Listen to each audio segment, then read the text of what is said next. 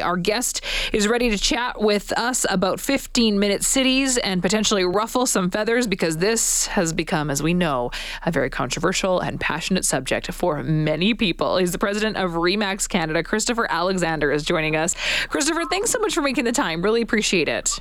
Oh, thanks for having me on the show. Of course. I mean, I think you hear 15-minute cities now and, immediately people have an opinion and a passionate one. So let's just define, from your perspective, what a 15-minute city even is. Well, the simplest way to describe it is that a city or a community where everything you would possibly need is within a 15-minute walk or bike ride. So, schools, hospitals, parks, grocery stores, entertainment, all at your fingertips. And so in a piece that you wrote for the Globe and Mail, you argue that the 15-minute city idea could be something really important to help solve Canada's housing crisis. And there are so many different ideas to try to help solve the housing crisis. How could the 15-minute city model be helpful? I think you look at most Canadian cities, and even the ones that are really pressing intensification, and they seem to lack the visionary foresight of bringing communities together and providing everything in one place. And I think looking towards the future in a world of very expensive fuel costs and rising prices for all kinds of goods, carbon tax, it probably makes sense to start thinking about communities in a holistic view and allowing people the option of being able to walk or bike instead of drive. I think people really get concerned because, I think it suggests a complete rework of how a city landscape could look. We talk about cities being designed with separation between residential and commercial buildings and structures. So how would you then incorporate affordable housing into every 15-minute city block effectively? Well, we got to figure that piece out for sure. It's probably the most complex piece to submit, but other cities around the world are doing it. I mean, Paris is a world-class destination. They're working on this.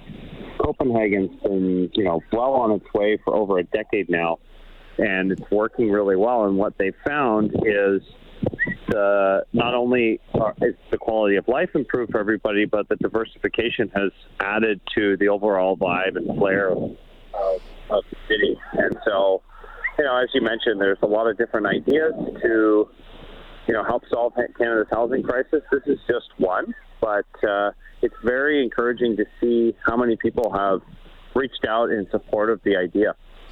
It's interesting because perspectives, I think, are very divided here. Tyler on the text line, as we're having this conversation, Christopher says, I don't understand why people freak out about 15-minute cities. Isn't it just a bunch of well-planned neighborhoods? And then there's other texts that sort of suggest the idea of gentrification maybe playing into being an issue. Low-income residents being priced out of their neighborhoods, concerns with public transit, and people not wanting to use it or the infrastructure of it being a waste if someone has everything within 15-minute cities.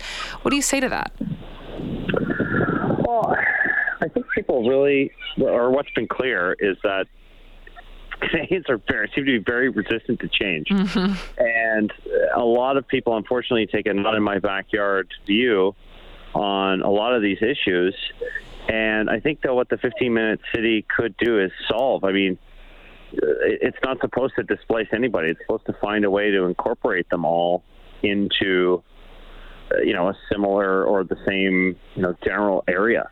And, I mentioned Copenhagen before. They figured it out. They've got low income mixed in with very wealthy people and, all different kinds of dwellings, and it's working really well. Yeah, it's sort of reframing, I think, our mindset in a really big way, which creates resistance and questions, rightfully so, concerns about how this would really work. But when it comes to affordable housing, I mean, we really do have a crisis here. Canada is faced with a crisis. This is just one opportunity and one option to deal with something that is a really profound problem, right? Well, I mean, look at our Canadian cities across the country are growing at a rapid pace. Our population is exploding. And really what this 15-minute city idea is proposing is to plan better communities. And, living in an urban setting you expect to have access to things like public transit that works, and isn't just piecemealed or outdated. And there are so many cities in Canada that just have grown rapidly and haven't planned properly, and so now you have antiquated transit systems and insane levels of traffic, and people's commute times have soared. The average is 144 minutes in some cities. It's crazy. And so, I just think as Canadians, we have to make some really tough decisions to tackle the housing crisis. Somebody's going to be upset because it's not what they envisioned. But as I mentioned, this is one of many ideas, and I'm encouraged to see the amount of support we've received. Do you think that our cities are already developed and planned to a certain extent that implementing something like this would be, just an unwinnable battle? I'm a very optimistic person, but it's certainly an uphill battle, especially in places like Toronto, and Montreal's been at the forefront of trying to model themselves after Paris. Edmonton has a big opportunity.